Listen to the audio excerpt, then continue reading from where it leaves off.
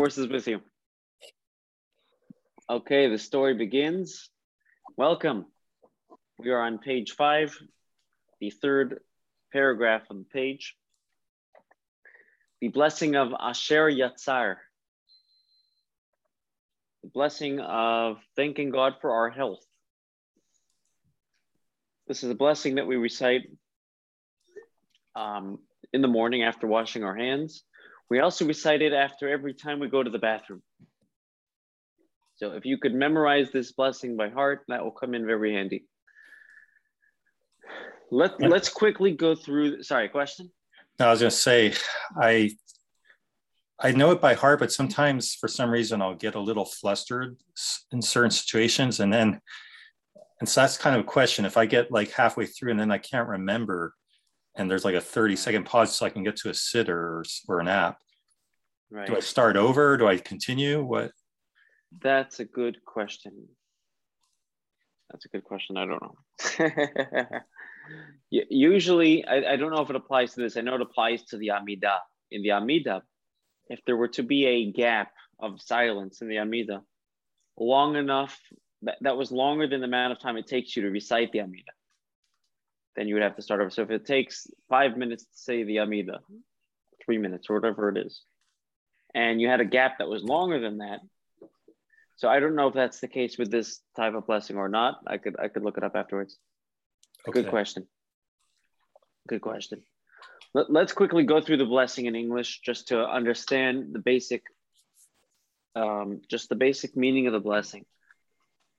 We'll read through it. It's page 5. Blessed are you, Lord our God, King of the universe, who has formed the man in wisdom and created within him numerous orifices and cavities. It is revealed and known before the throne of your glory that if but one of them were to be blocked or one of them to be opened, it would be impossible to exist even for a short while.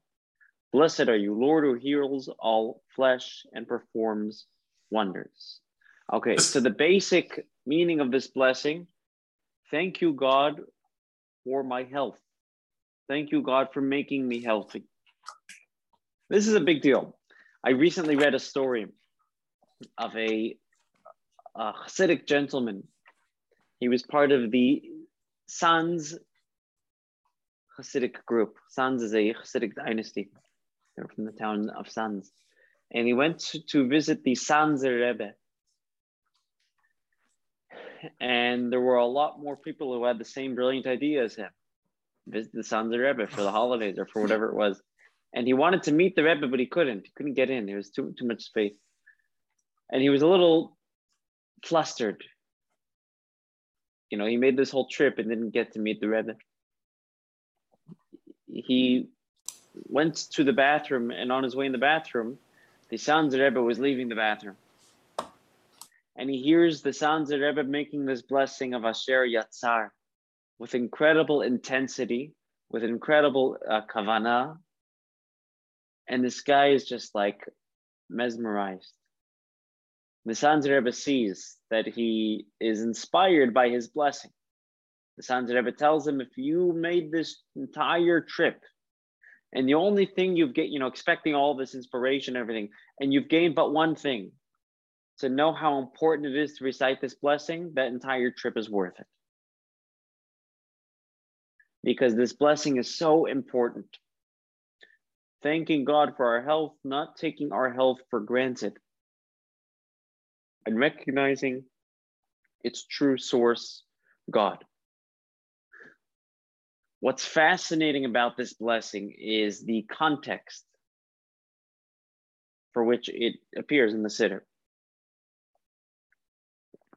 We first said Modeh Ani, thanking God for our soul, conceding to God, to what our soul perceives, despite the fact that our mind does not, and hoping to internalize that perception. That's essentially what Modeh Ani is.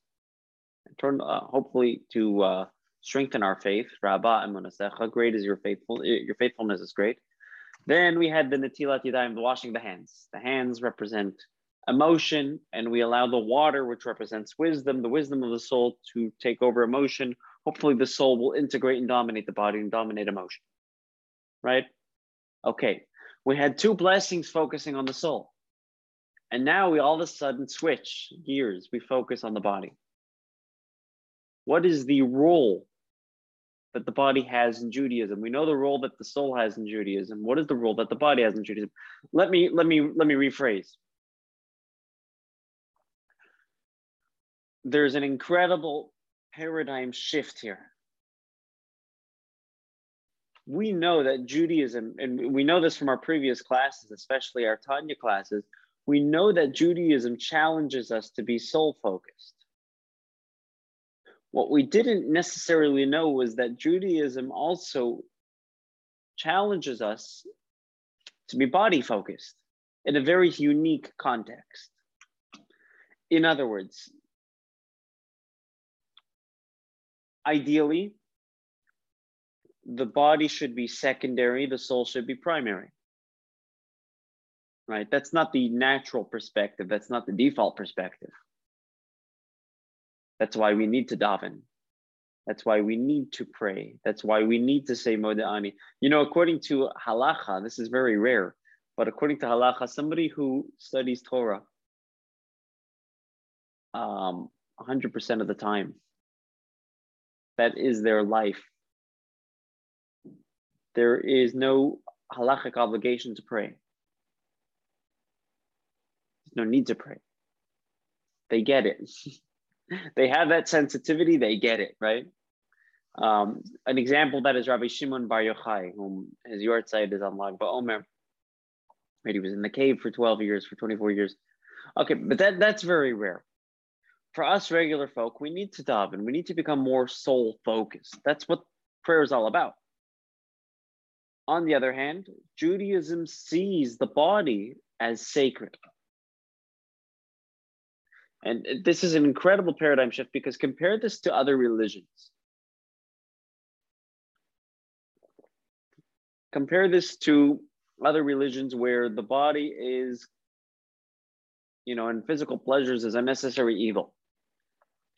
In Judaism, the body is holy. So much so that when we're done with life, what do we do with the body? We don't just done with it, dispose of it. We lay it to rest in peace because it's sacred. But what's important here is understanding why the body is sacred. Why is the body holy? Why is the body important? It's important in the context of it being a house of the soul. Because it's there to facilitate the soul, it's sacred. Without a healthy body, you don't have a healthy soul. Or you don't have you don't have a present soul. Without a body at all, your soul has no presence, no physical presence. And a soul that's not physically present can't do anything. It's just spirituality. It's just passion and love. What's the point? The real point is the impact that it's going to have, and that's a healthy body. So this blessing comes in perfect context. We had 2 blessings, the Moda'ani and the Natilat Yadayim, helping us better internalize our soul. And now we have the blessing of Asher Yatzar, helping us better internalize the purpose of the body. Now that we have a soul, we need a body to house it.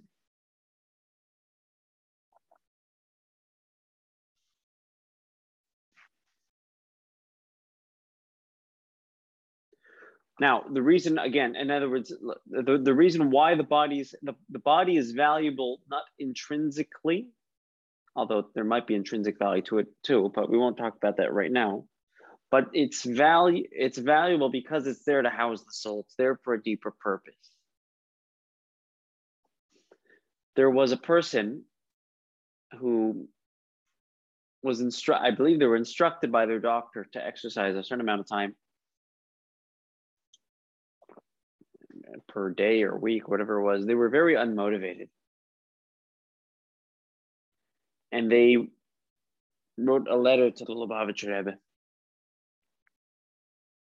There's a whole set. It's It's actually, you're looking at it right there. From there to there. Okay. 33 volumes of personal responsa. People wrote letters to the Rebbe. The Rebbe wrote back, answering questions in very diverse questions to diverse people, diverse areas of life, whether it be halachic, whether it be philosophical, whether it be spiritual, whatever it is, political, instructional, educational. There's so many different topics, and it's fascinating to see the Rebbe's perspective on life. And so somebody was having difficulty being motivated in exercising. The Rebbe's response was, look in Maimonides Code of Jewish Law. Maimonides, there are two interesting laws that Maimonides quotes in two different places. In one place, Maimonides says that taking care of the body is part of our service to God. Don't look at it as a distraction from God. Look at it as part of your service to God, because a healthy body enables a healthy soul. We can serve God if we're healthy.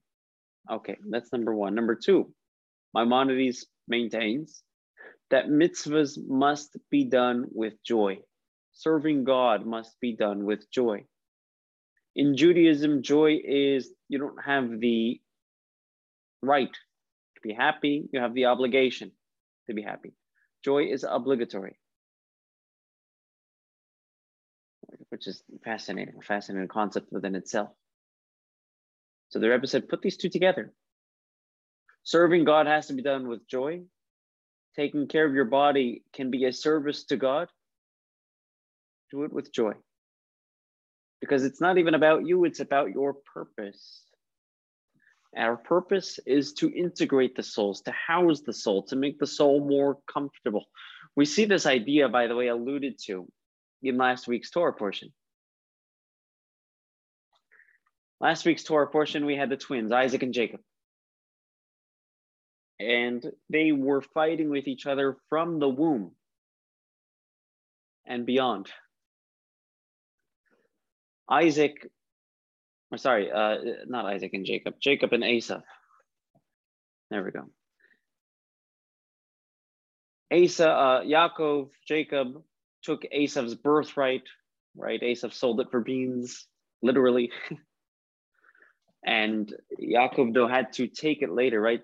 Through deception. But Isaac is getting old and his eyes are blind and he knows his time is coming. So he tells Esau, I'm going to give you the blessing. I'm going to give you the birthright. Get me some meat, right? And when Esau goes out hunting, that's when Jacob sneaks in, right? Okay. But Isaac says, I'm going to bless you. I'm going to pass the birthright on to you. Before you do that, go hunt, get me some meat, get me some tasty foods that I enjoy so my soul can bless you.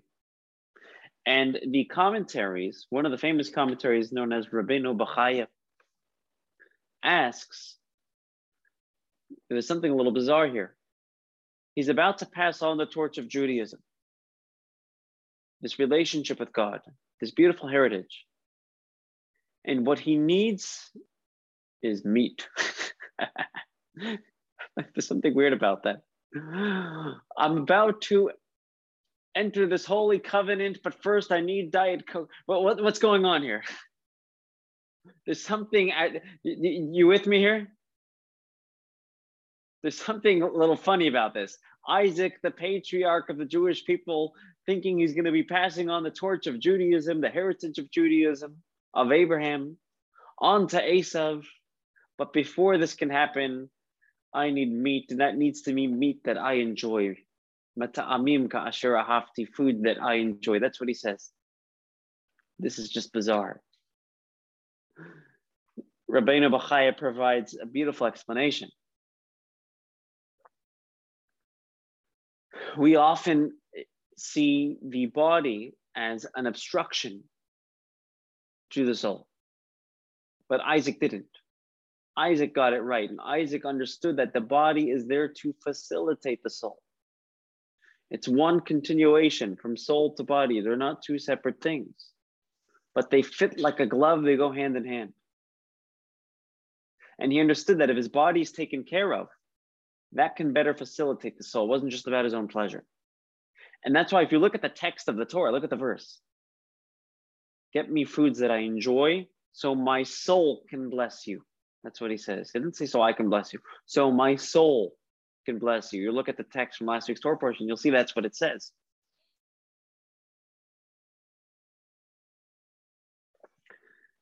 Taking care of the body enables us to better appreciate and live with the soul.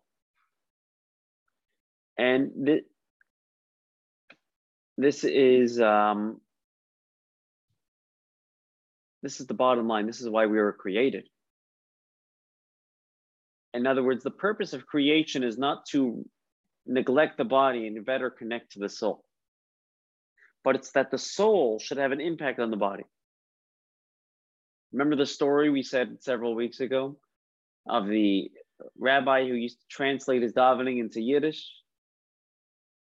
They said, why? You understand the Hebrew? He says, yeah, but my animal soul understands Yiddish. If you can make your divine soul, if you can make your relationship with God relevant to the animal soul, that's beautiful. If you can make it relevant to your body, even better, you're fulfilling your purpose.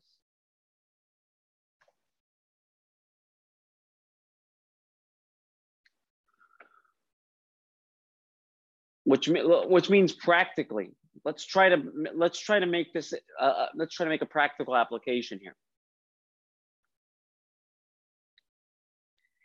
If I am comfortable in my own skin with my soul, with my Judaism, I'm just comfortable being Jewish, unapologetic.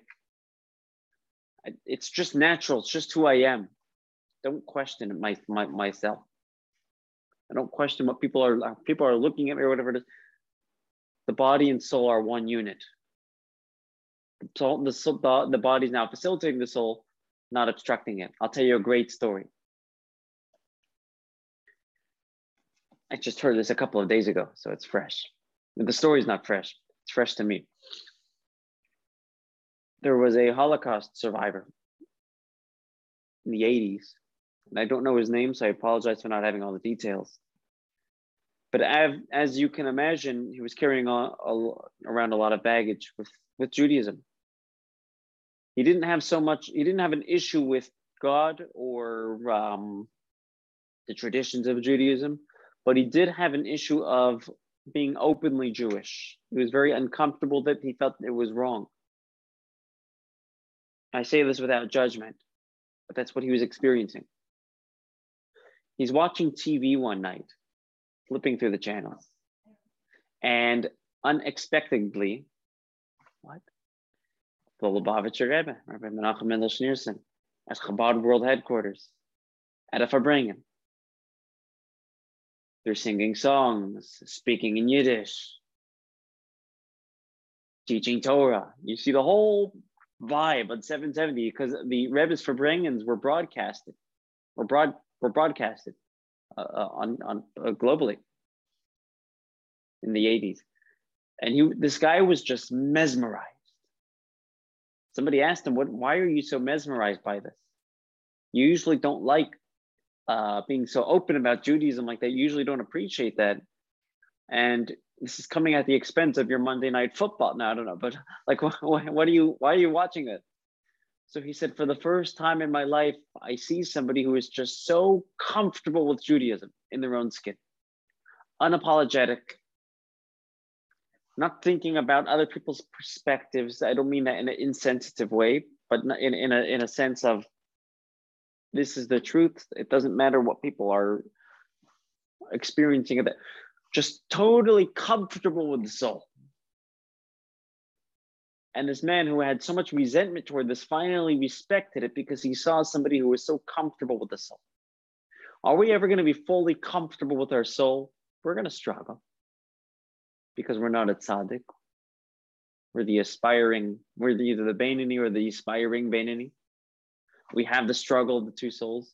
We're never going to be fully comfortable, but we can be comfortable to the extent that we could, and we can work toward being more comfortable with our soul. This is the whole purpose of creation. I'll tell you one more insight relevant to this. Think about Simchas Torah, one of the most joyous days on the Jewish calendar, the most spiritual days on the Jewish calendar. We dance with the Torah. We celebrate our connection with God through Torah. And what do we read on Simchas Torah, on this day? We read the beginning we finish the Torah and we read the beginning of Bereshis. We read the beginning of creation.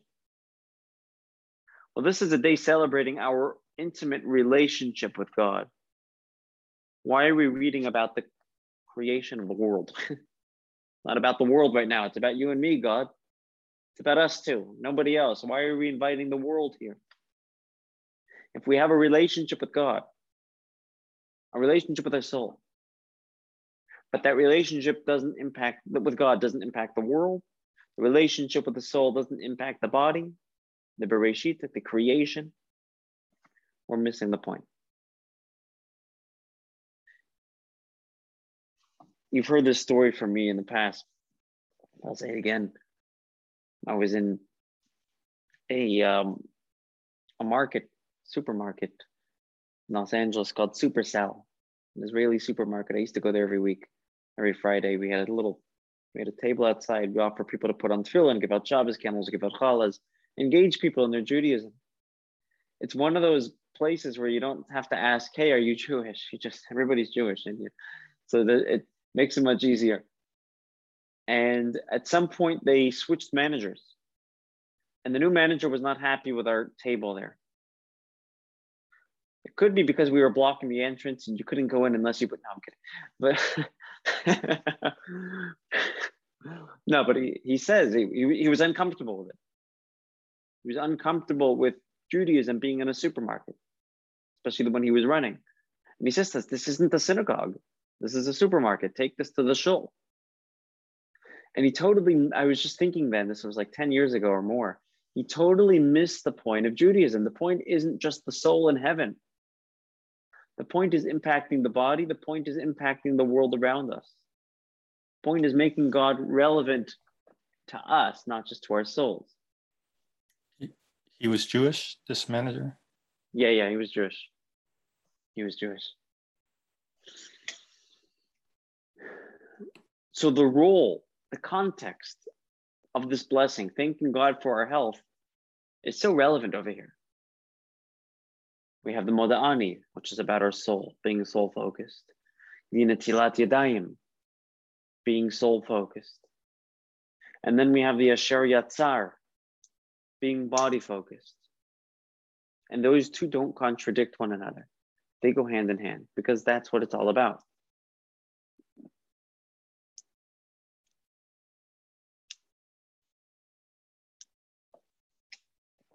An insight that I recently read, look back at the text. Blessed are you, Lord, our King, our God, King of the universe, who has formed man in wisdom. Whose wisdom is it talking about? Is it God's wisdom? God formed us with his wisdom. He used his wisdom to create us. Or did he create us with wisdom? I should preface, the translation here is not, translations are never, again, you can't rely on translations. If in the Hebrew it says bechachma, which can mean with wisdom. Well, whose wisdom did he use? His? He formed us with his wisdom, or he formed us with our own set of wisdom? And the commentaries explain that the answer is yes, because they parallel one another. Because we're created in the image of God. And that's true not only on a soul level, but also on a body level. Not that God has a body, but we are created in his image. Which means the body, again, is sacred. The body is holy. Okay, any question before we move on? Questions, thoughts, comments? Actually, I have a question about when to say Ashir Yatzar. So I know you say it when you go to the bathroom, but what about like for other things, like if you blow your nose? I think you don't, but why? That's a good question. You don't, but I don't know why not. And in other words, it's theoretically, anytime your body's working, you should say it, right? We say it, put it this way, when you wake up in the morning, you say it even if you don't have to go to the bathroom. Right, and I have a question about that actually. Because the body's working. But in general, you'll only say it when you go to the bathroom. So unfortunately, when you get older, sometimes you end up going to the bathroom a lot in the middle of the night. So you're supposed to say it each time, like you're getting up every hour. I'm not necessarily getting up every hour, but if you were, you'd still say it every time. So good question. The short answer is yes. If it says in the Shulchan Aruch, the Code of Jewish Law, that if somebody took a laxative, and because they took a laxative, they know that they're going to have to go very often. I don't know. Then you wouldn't say it until you're fully done. But if you're done and then you go again, I don't know what the increments are.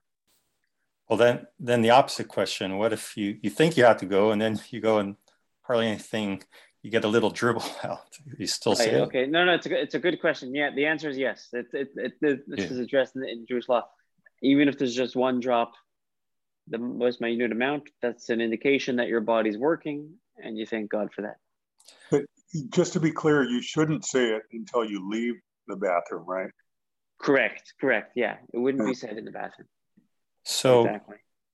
One thing I'm a little confused about. So until also after you wash your hands.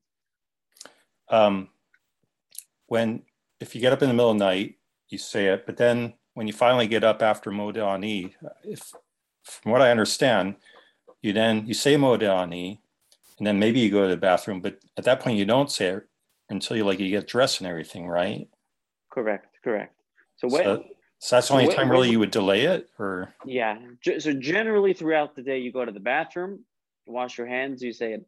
In the morning, first thing in the morning, you would go to the bathroom, you'd say Modeh, wash your hands, go to the bathroom, shower, do whatever you're doing.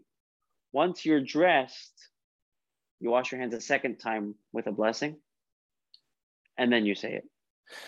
So now that begs another question. If you go to the bathroom middle of the day, middle of the night, whatever, and then maybe you forget to say it, or you just, for whatever reason, you delay, is there like a certain amount of time where you can still say it? Like if 10 minutes pass and you realize, oh, I didn't say Asher Yatzar, can you still say it? That's a good question. The answer is yes. I don't know what it is though. I can look it up afterwards. Okay. Remind me. It's a very good question. These are all things I've been wondering about for a while. So. Yeah. Okay. No. Yeah. Please remind me afterwards, and I'll look it up. It's a very good question. Very practical question. Take a look at the end of the blessing.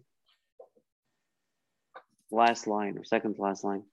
Blessed are you, Lord, who heals all flesh and performs wonder. If you were a doctor, and if you were a doctor who didn't believe in God, you may take offense from this blessings. What do you mean? The Lord God who heals all flesh. You're the doctor. I'm the doctor. I'm the one healing. Right? Imagine, you walk out of the doctor's office, you look upward, thank you, God, and the doctor is just standing there. Hey, what about me? Judaism the way Judaism understands this, though, is that healing actually does come from God. Not from the doctor. It comes through the doctor, not from the doctor. The doctor acts as God's custodian to heal.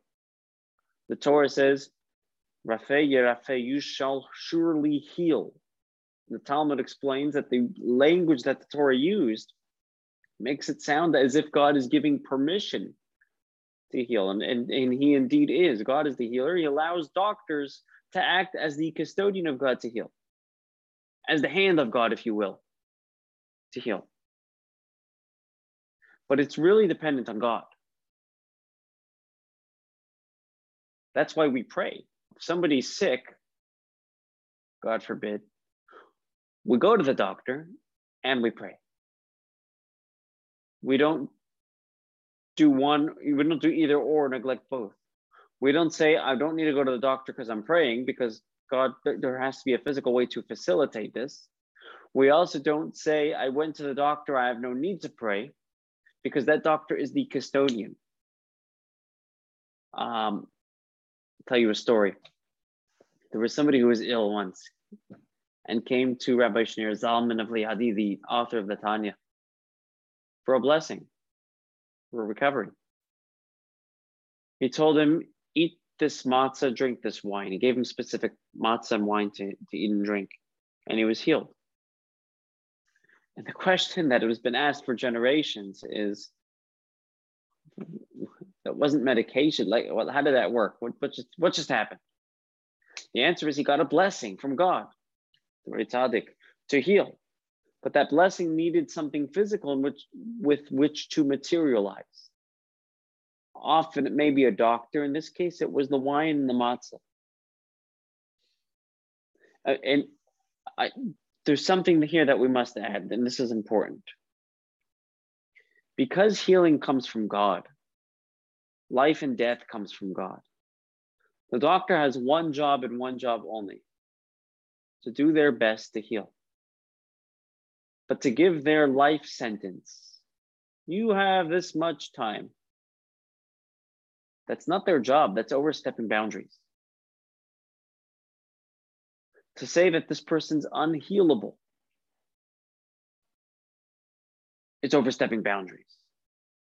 To say it might scientifically not make sense, okay, that's one thing. And you don't always have to follow, but to say that it's impossible, well, who gives anybody that right? To say that this person doesn't have quality of life and there's no need to keep them going, well, who gives them the right to say that? That's not their job. God gave doctors permission to heal. He didn't give them permission to decide how long people are going to live and whose life is worth living.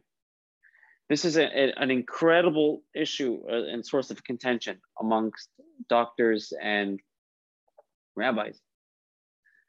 I know in hospitals, the chaplain or rabbi and ethics committee are constantly clashing. Although the hospital I worked for at Siddur Medical Center, the rabbi there was brilliant. He got a PhD in biomedical ethics and he became the head of the ethics committee. So he's the rabbi and he is the ethics committee. So he has fascinating stories on how he balances that. It's very Is that Rabbi Weiner? Yeah, that's Rabbi Weiner. Fascinating individual. I'll tell you another story. There was a rabbi named Rav Nehemiah of Dubravna. I think I'm pronouncing it correctly. Rav Nehemiah unfortunately had a daughter who was paralyzed. I believe she was born paralyzed. This took place several centuries ago. And none of the doctors had the ability to heal. And all the doctors said, impossible. Rav Levi Yitzchak of Barditchev, the chief rabbi of Barditchev, came and was lodging at his house for Shabbos, for whatever it was, and makes his way to the daughter's room. The daughter was, I believe she was young at the time. And Rav Nehemiah says to Rav Levi Yitzchak of Barditchev, paralyzed, nothing we can do.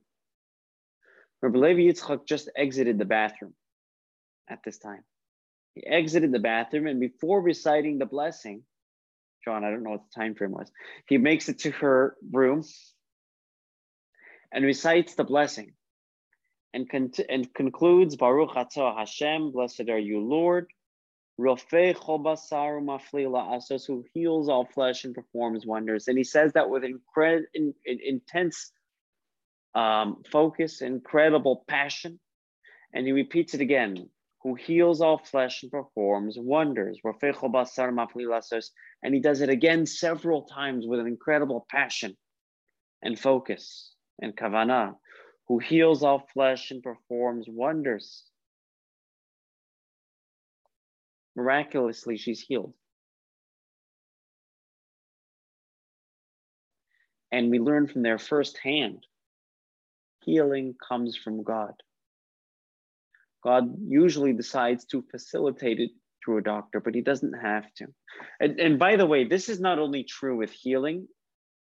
We're saying this with healing because we're talking about the blessing of health, but this is true with everything in life. Any form of success is attributed to God and facilitated through work. I'll give you a basic example. You own a field. You plow, you sow, you hope the crops are going to grow, and you're going to make money. But God has to make it rain. If it doesn't rain, you could plow all you want. You're not getting any crops. On the other hand, if you get God's blessing and it rains, but you don't have a field, you're also not getting any crops. So you need God's blessing. You need some sort of physical vessel to facilitate that blessing. And that's why we don't need to really get too nervous about work. Judaism teaches us to relax when it comes to our professions and not allow them to come at the expense of our relationship with God, because it's merely just a vessel to facilitate a deeper blessing. I remember when COVID first hit, the world was shaking. Besides for the fear of getting COVID, everything's shutting down. How is this going to affect everybody financially? My father runs a business. He's a criminal defense lawyer. And courts were closed for months before they started doing court on Zoom. And he didn't know what he was going to do. He had to let some of his employees go. My father was very relaxed, very calm. He has an incredible amount of faith. My sister says to him, "Aren't you nervous?" He says, "No. Why should I be?" He says, "Because are you going to make money?" He says, "I have a job." "What do you mean?" "What is everybody nervous about?" "Yeah, but everything's closing." And then, so money comes from God. I'm doing my part. God will do his part. And that's exactly what happened. We do our part, and God does his part. The Baal Shem Tov, we'll conclude with this story. The Baal Shem Tov conclude with two more points. Sorry for, you don't want to land too many times, but sometimes you have to. The Baal Shem Tov was fundraising for a particular project. He knocks at a donor's door and tells him about what he's fundraising for, says this is what we need money for. And before the guy has even the chance to give him the money, the Baal Shem Tov runs off, moves on to the next. The guy was just bewildered. What the heck just happened? He asked me for money. He didn't stick around for me to get it. Didn't give it to him. The guy chases down the Baal Shem Tov, hands him the sack of money, and says, "Here you go. Why did you leave? What the heck just happened? You asked me for money. You didn't stick around." The Baal Shem Tov says, "Money comes from God. We have to do our part to facilitate it. I did my part. I had better things to do with my time. The money came. It worked. God came through." Follow me for more fundraising tips, right?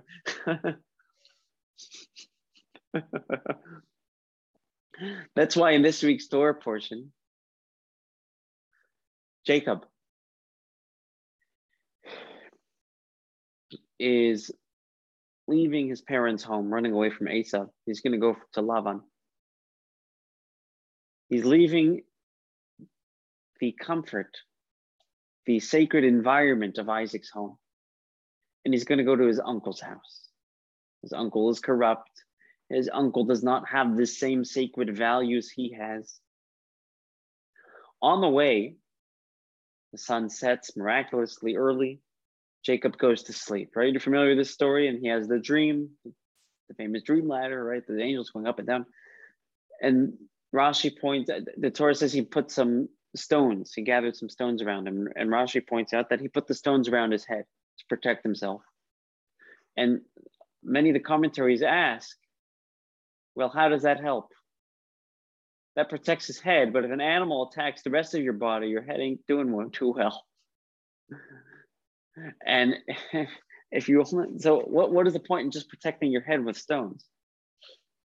So there's various answers amongst the commentaries, but there's also a lesson here.